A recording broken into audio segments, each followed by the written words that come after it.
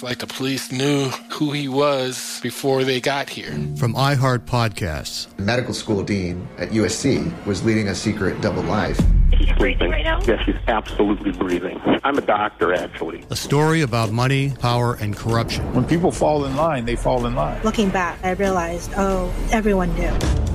I'm Paul Pringle, an investigative reporter for the LA Times. Listen to Fallen Angels, a story of California corruption on the iHeart Radio app, Apple Podcast, or wherever you get your podcasts. Jon Stewart is back in the host chair at The Daily Show, which means he's also back in our ears on The Daily Show Ears Edition podcast. Join late-night legend Jon Stewart and the best news team for today's biggest headlines, exclusive extended interviews, and more. Now this is a second term we can all get behind. Listen to The Daily Show Ears Edition on the iHeart Radio app, Apple Podcasts, or wherever you get your podcasts.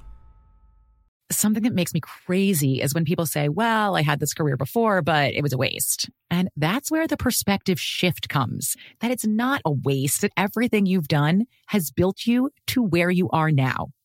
This is She Pivots, the podcast where we explore the inspiring pivots women have made and dig deeper into the personal reasons behind them.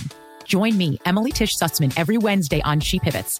Listen to She Pivots on the iHeartRadio app, Apple Podcasts, or wherever you get your podcasts.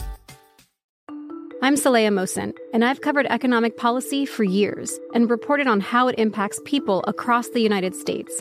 In 2016, I saw how voters were leaning towards Trump and how so many Americans felt misunderstood by Washington. So I started The Big Take DC. We dig into how money, politics, and power shape government and the consequences for voters. With new episodes every Thursday, you can listen to The Big Take DC on the iHeartRadio app, Apple Podcasts, or wherever you get your podcasts. This podcast should not be used as a substitute for medical or mental health advice. Individuals are advised to seek independent medical advice, counseling, and/or therapy from a healthcare professional with respect to any medical condition, mental health issue, or health inquiry, including matters discussed on this podcast. This episode discusses abuse, which may be triggering to some people. The views and opinions expressed are solely those of the podcast author or individuals participating in the podcast and do not represent the opinions of Red Table Talk Productions, iHeartMedia, or their employees. I came home one day and he was sitting on the couch shaking his head. I saw a search warrant. I noticed that our front door was kicked in. The police had been there. And on the search warrant, it said sexual assault in student. And we only had it seemed 20 minutes before the police showed up again to arrest him. And I confronted him. Is this true? I just couldn't believe it. I just was pacing back and forth because your reality is just shaken at that moment. You don't really believe what's happening. Imagine coming home to your happy marriage, to a person you love dearly, to find a search warrant on the door, and then, shortly thereafter, the arrest of your spouse in this happy marriage for sexual assault of a minor, one of his students, no less. Imagine that you didn't see a single red flag, that your happy marriage vanished in one brief moment. Imagine that your husband didn't cheat on you with just one person, but nearly 75. Betrayal is a standard part of every narcissistic relationship, and not all betrayal is created the same. Jenifer Faison's story of betrayal has been captured in the hit podcast Betrayal. This episode of Navigating Narcissism uses the framework of narcissism to further unpack Jen's story.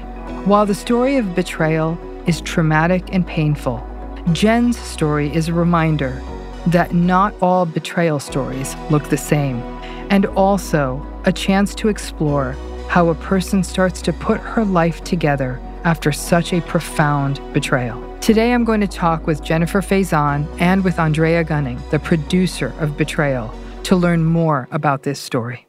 First of all, welcome, Jen and Andrea. You're here fresh from the podcast Betrayal, which to everyone listening to this podcast, you must listen to this episode, but then go listen to Betrayal if you haven't already. If you have, you know this is going to be an amazing conversation because you know why I want to talk to Jen and Andrea. This is such an interesting episode for me on navigating narcissism because I've had the opportunity to listen to Betrayal and listen to this deep dive on your story and read anything I could find about it.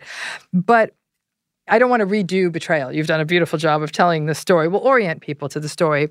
But on this podcast, I want to orient to using this different lens of narcissistic relationships, which many people I'm sure heard. It's almost a shift in the lens from what you already did. So if we can just orient readers to start, if you could just sort of tell us the story of how you and Andrea came together and this podcast, Betrayal, came out. Well, because I have a producer background, as tragic as the story is of what happened to me, I knew that it would be a compelling story to share with so many different layers. And I thought it would be a way to let other people know that they're not alone. You know, when you go through something like this, you just feel by yourself and you want to connect to other people. I learned about some amazing podcasts that Andrea had already produced and reached out to them. It was just the right fit from the very, very beginning. And from your side, Andrea, because this story happened to Jen. You've come in from a different place. What was it like for you to be the storyteller of Jen's very, very real trauma and pain? I felt like it was extremely important to handle her story with care because when I first met Jen, she was barely a year outside of everything that had happened, outside of her husband being arrested.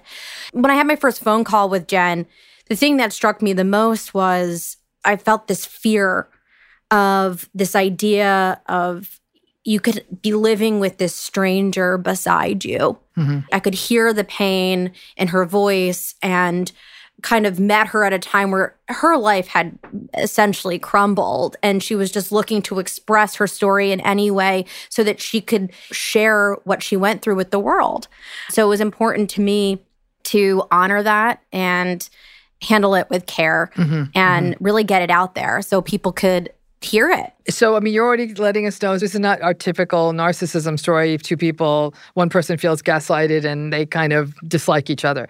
This was very different. Having listened to Betrayal, and anyone listening to today's podcast, please go listen to Betrayal after this if you haven't, to really get the depth of Jen's story, because we won't be able to do it full credit here because it's a multi-episode podcast.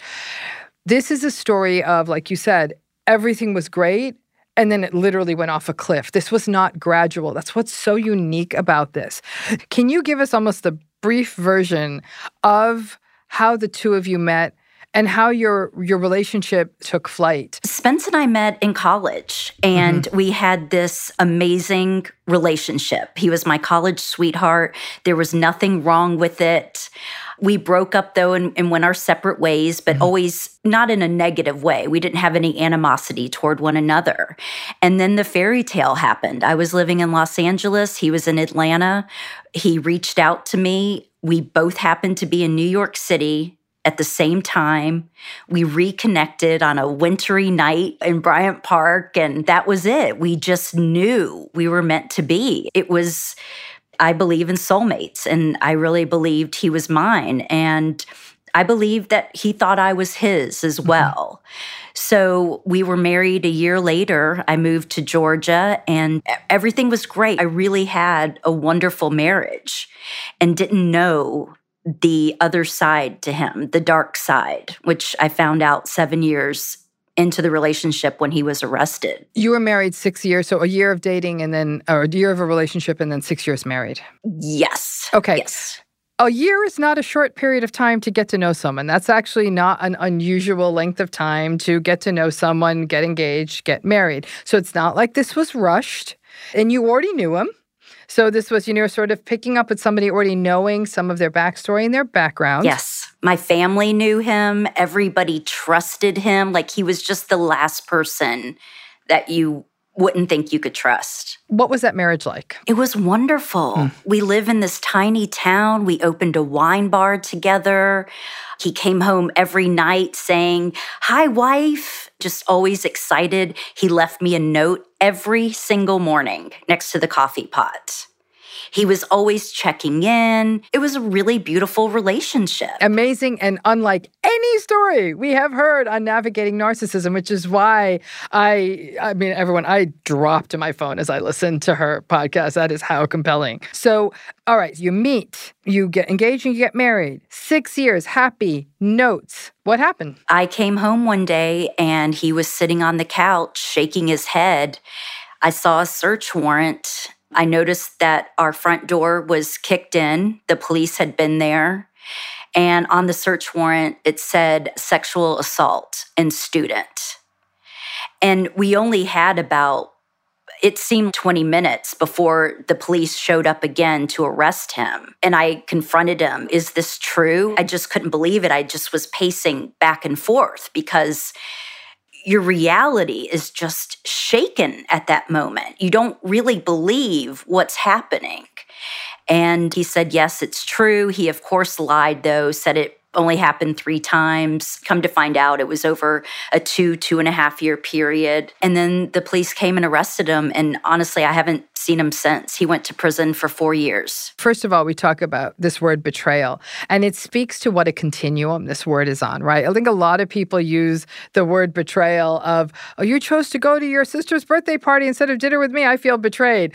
Oh, okay. Now there's small b betrayal and there's big B betrayal. And this is all caps betrayal. What the search warrant and the arrest was for, it wasn't embezzling money from the school he worked at. It wasn't that. It was this thing that not only was a betrayal that he had this double life, but it was a betrayal of your relationship, of the intimacy you had in the relationship. So that is almost a seismic event no one could get their head around. But this is one of the things that struck me as I listened to your podcast. In your podcast, as you told the story, I did not hear a single red flag. I was listening. Would you agree with that? Am I missing something? Were there red flags? No, absolutely not. And I mean, I've gone back in my head and tried to find some little tiny piece that I might have missed. And I honestly did not see it. And that was such a huge part of our project, was to emphasize that point. And so much of my dedication to Jen was when we first met, she was like, I didn't see anything. And I'm so afraid that no one's going to believe me. And I'm so afraid that people are going to judge the fact that I didn't see anything as if there were things to be seen. And it was one of our driving goals, and our purpose was to really land at that place where there were no red flags, and she did not know. And that happens often. It really does. And this, to me, Jen, Andrea, I know that one of the drivers for you making this podcast was to help other people. I have to say, one of the things you're helping people most with is showing a story without red flags. Because there's something that almost becomes caricatured. Oh, there's always red flags, and it's you didn't see them, and that's because you have legacy issues, and now you see them, and everyone has red flags. But there aren't always red flags. And I think this is so important to lifting blame for survivors who will often say, what did I miss? More than they blame themselves, I must be foolish. And I'll say, listen, unless you're holding back from me, as your shrink, I'm telling you, there were no red flags. And by you sharing your story in this way, I think that's actually one of the most profound parts of the story, was that there were no red flags. And there are a lot of survivors out there that literally it's no red flags, and then the whole thing goes off the cliff. And that's why I was so interested in speaking with you about this, because talking about narcissism, I didn't see that in Spence.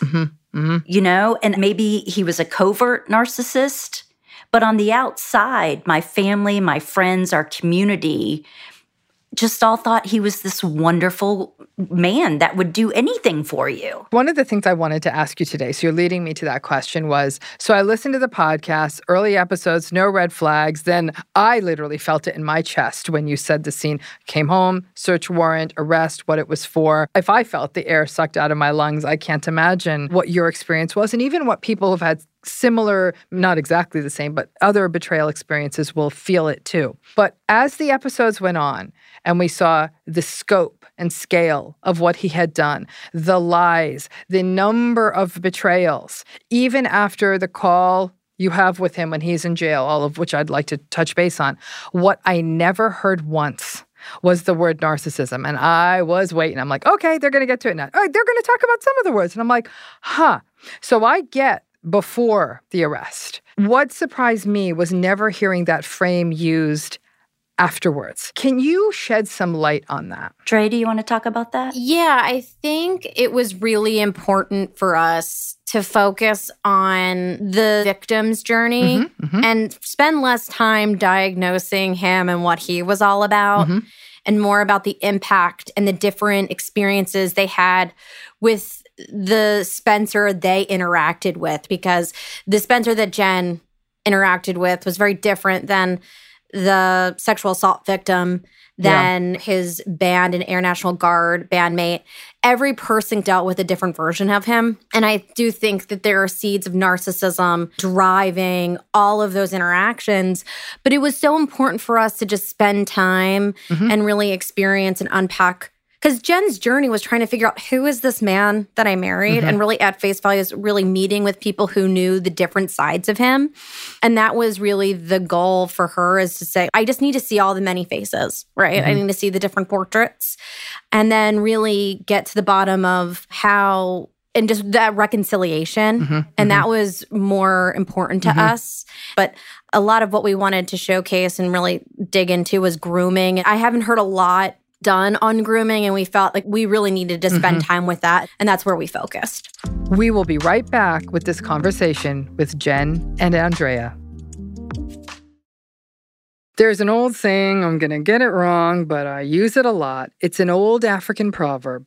The tale of the hunt is always told by the hunter and never the lion. Yeah. And I think in this case, you're the lion. It took me a minute when I first read that proverb. I'm like, wait, isn't a lion fierce? But no, the lion is being stalked by the hunter, and we always hear the hunter's point of view.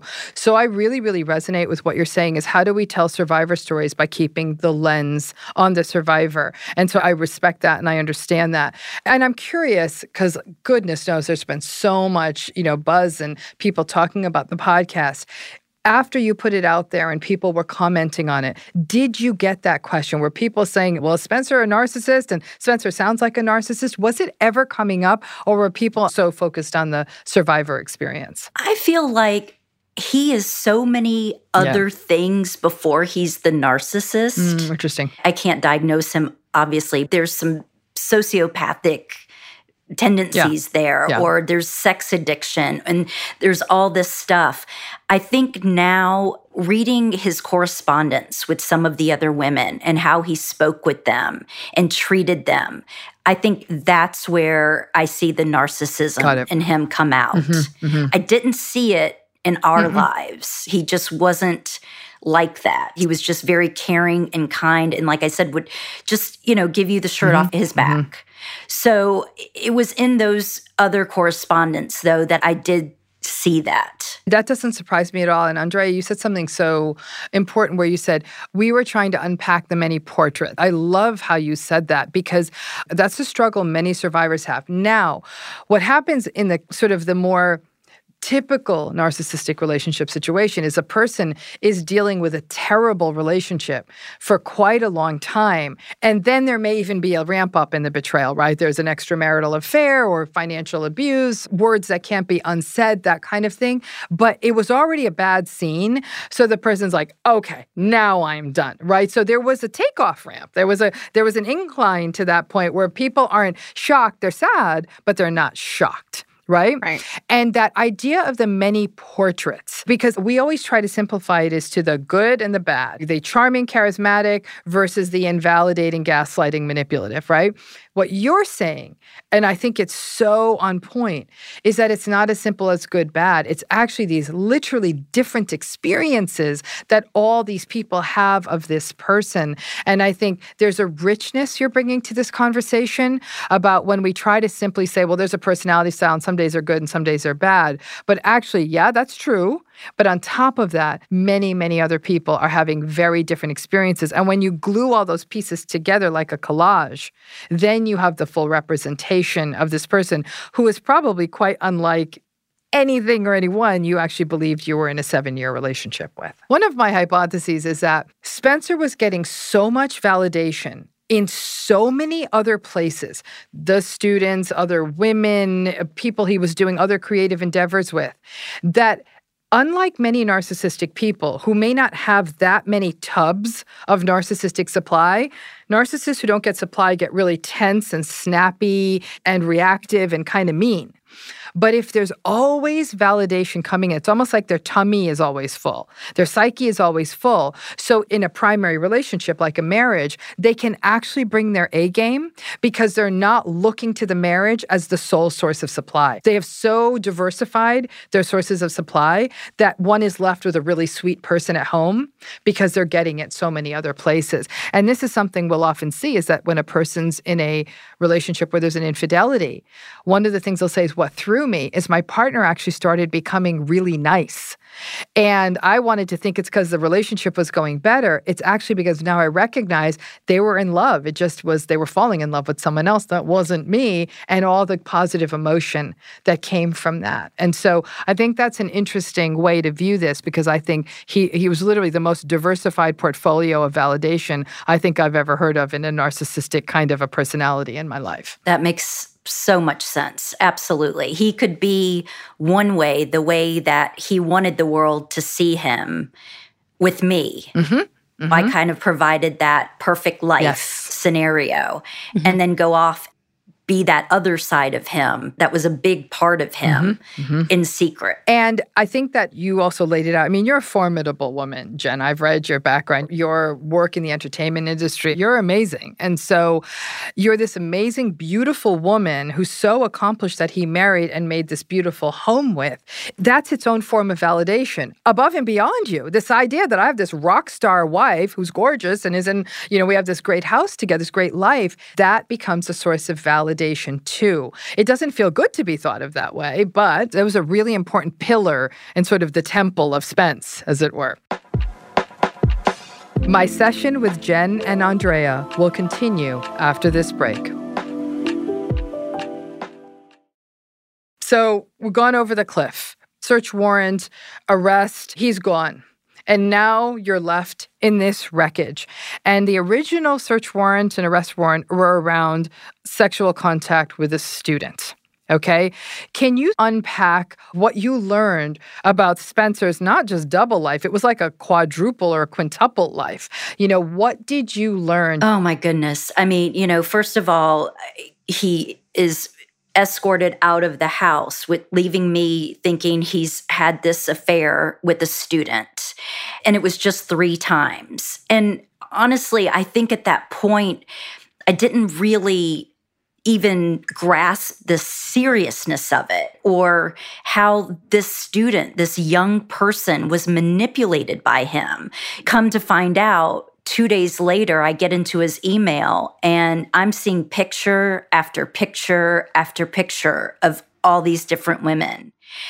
And I get into his email and discover, I don't know, probably 75 different women that he was corresponding with. He was having 2-3-year-long relationships with several different people at the same time. Not only just the student, but then so many adult women. I'm going to be a shrink for a minute. Can you tell me, Jen, what did it feel like as a woman to read all these emails, to see this stuff on the screen? One was just how hurt I was. I felt like I had an elephant standing on my chest. There was that hurt that I felt from the betrayal because He knew how important marriage was to me. We talked about it all the time. We were legal together. We were in it for the long haul, forever. And then it was finding out, reading the correspondence with these other women, that just made me sick, because the way he spoke to them, the language he used, talking about choking someone, or it was just disgusting. So there was that betrayal and that heartache I felt. But then there was just this shock and awe of living with someone I just didn't even know. Right. And never had heard that language from or anything. I guess I'm asking that even as a woman, like, how did you get through your days? I am feeling your story. I'm thinking, I wouldn't know if day was night. I wouldn't know how to sleep. I'd be afraid to wake up. My appetite would be shot. I would lose 100 pounds. How did you get through your days? I told myself very early on, just take every moment with baby steps. Wow. If you can just literally put one foot in front of the other and make it to the end of the day, you can check that off. And I had a lot of support around me. I have an amazing community. Good. My parents came to stay with me, so that helped. But then that kind of died away a little bit, and I was left on my own. And I got a therapist because I knew I couldn't do this by myself. But I literally just kept telling myself, baby steps, just try to make it through today. Just try to make it through today. And that's how you got through, just one step. I mean, that's an extraordinary approach. It's in some ways, it's exactly what a mental health practitioner would tell somebody, but many people say, I can't do this. And you did it. And I think that's important for survivors to hear, that one step at a time, even if it's taking life 5 seconds at a time, actually matters. In this period of time when you're unearthing all these women, I know obviously the case that resulted in the arrest was with a minor. Were these women, these 75 women, were they minors? Were they adults? What was that? Was it mixed? The ones that I found were all adults, fortunately. Some were younger, in their 20s. Some were, 50. Wow. It was a wide range. He did not have a specific type at all. As I went through this, it was the student that was the hardest pill to swallow, because he just manipulated her and lied to her like he did all the other women. This was her teacher. This is somebody that she's supposed to look up to.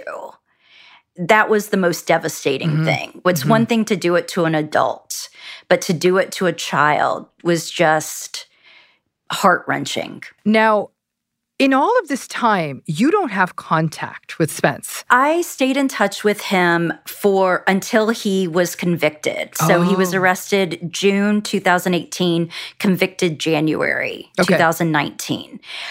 I had made a promise to him before he was arrested that I would stick by him. Not in a supportive way, but I don't know why I said that at the moment. I think it was, I'm the wife. I'm supposed to stick by him.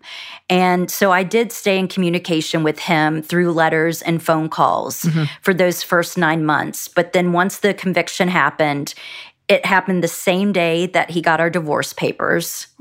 And that was it. Then I cut off all communication, because if you listen to the last episode where I speak with him on the phone, he just continues to spin the truth.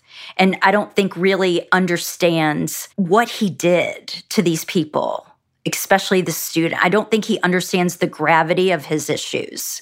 No. And that's a tremendous lack of empathy, right? That's the core of empathy, that I've acted in a way that may have harmed someone. So I can see that I harmed someone. This wasn't okay, and be aware of that.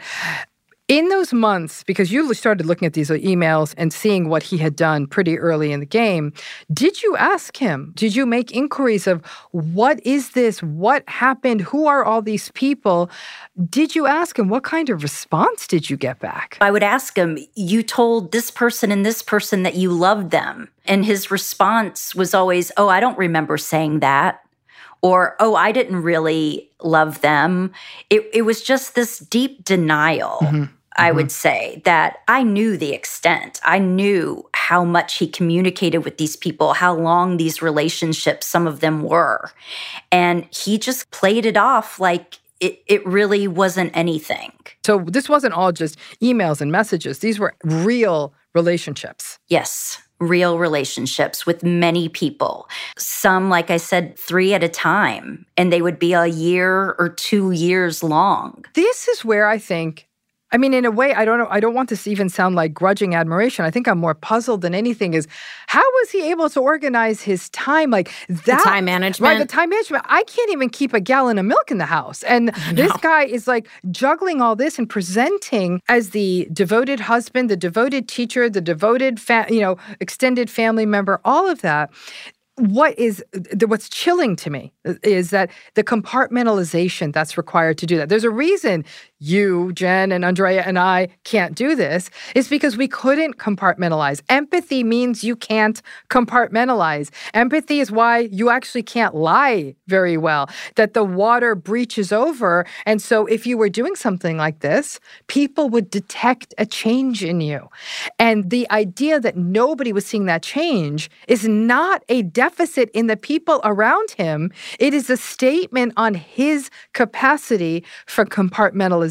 Totally. Did you think in those early months, Jen, that he knew he was doing something wrong? One thing that's interesting, he said to me, I figured if you didn't know, then it wouldn't hurt you.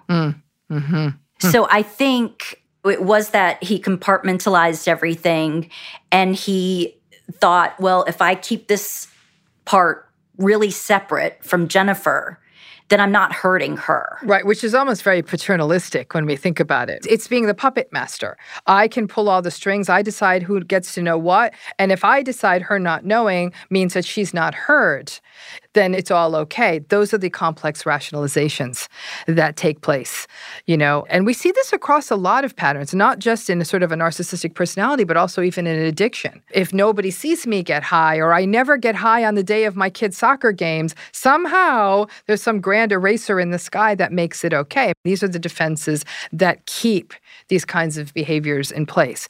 So you learn all of this. He gets convicted. And how long after the conviction did you sit with Andrea and say, I think I want to share this story with the world? I think it was probably about 8 months. Yeah.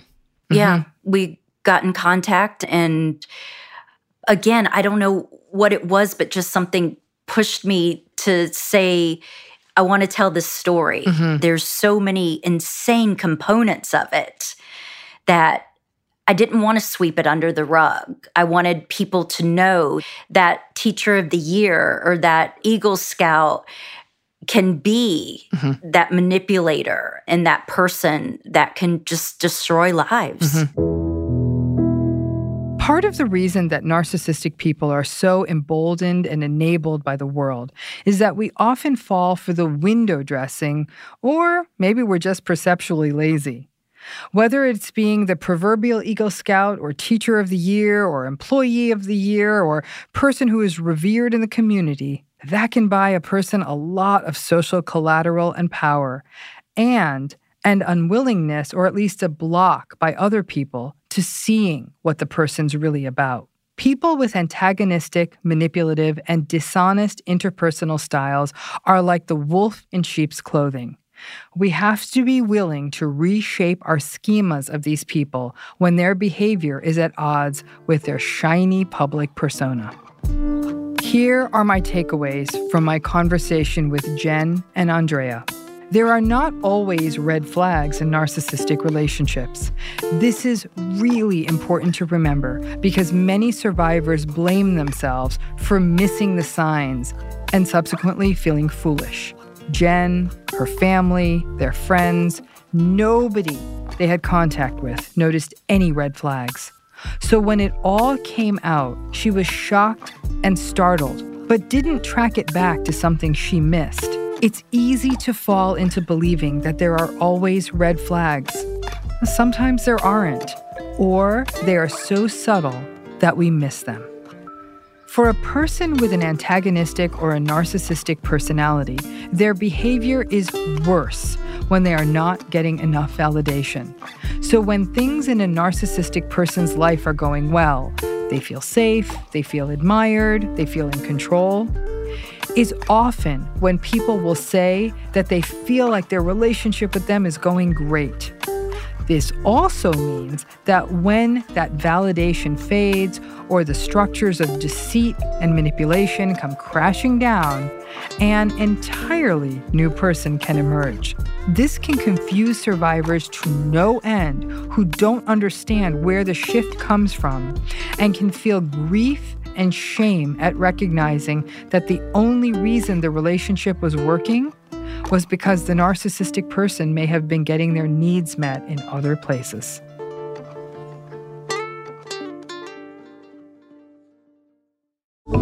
A big thank you to our executive producers, Jada Pinkett Smith, Fallon Jethro, Ellen Rakuten, and Dr. Ramani Devasula. And thank you to our producer, Matthew Jones, associate producer, Mara Della Rosa, and consultant, Kelly Ebeling. And finally, thank you to our editors and sound engineers, Devin Donahue and Calvin Bailiff.